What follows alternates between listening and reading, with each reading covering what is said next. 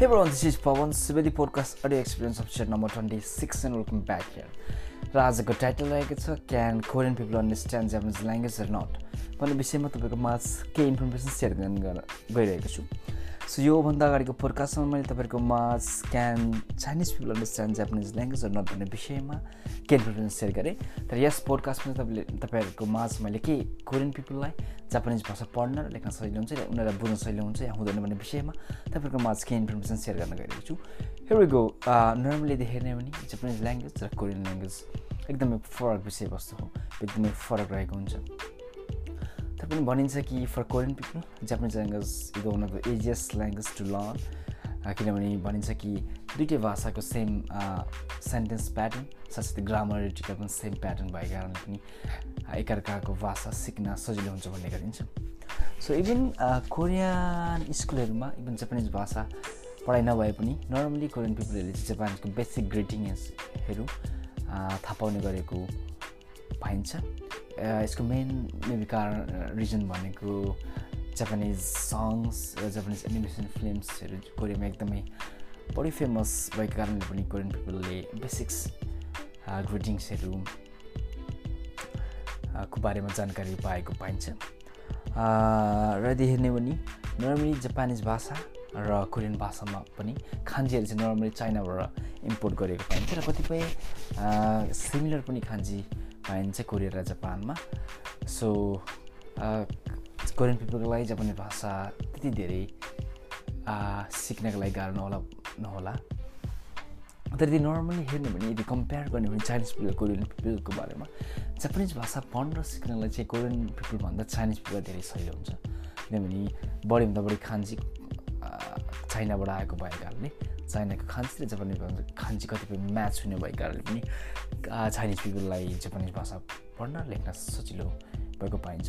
तर कन्भर्सेसन चाहिँ प्र्याक्टिस र हाम्रो हिरागाना जापानिज भाषाको कुरो गर्ने भयो. त्यसै गरी कातागाना को they need to study Chinese people also.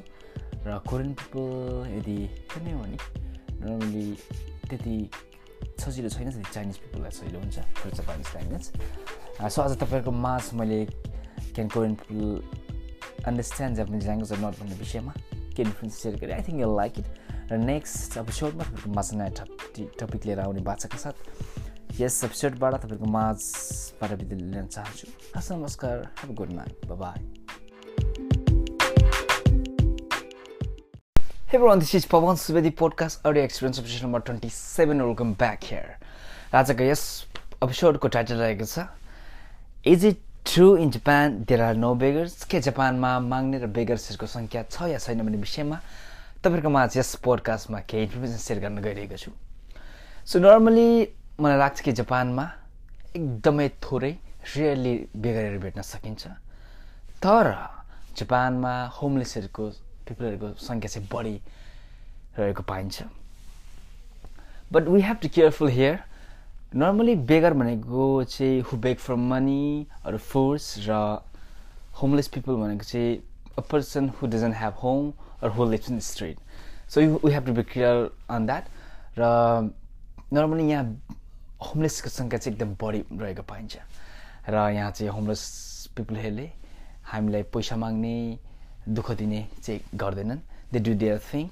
So तिनीहरू कसरी जीवनयापन गर्छन् भन्ने यदि कुरा हो भने नर्मली तिनीहरू चाहिँ गार्बेज क्यानमा गएर प्लास्टिकको बोटल्स क्यानहरू उठाएर बेच्ने गर्दछन् र त्यसैबाट जीवनयापन गर्ने गर्दछन्.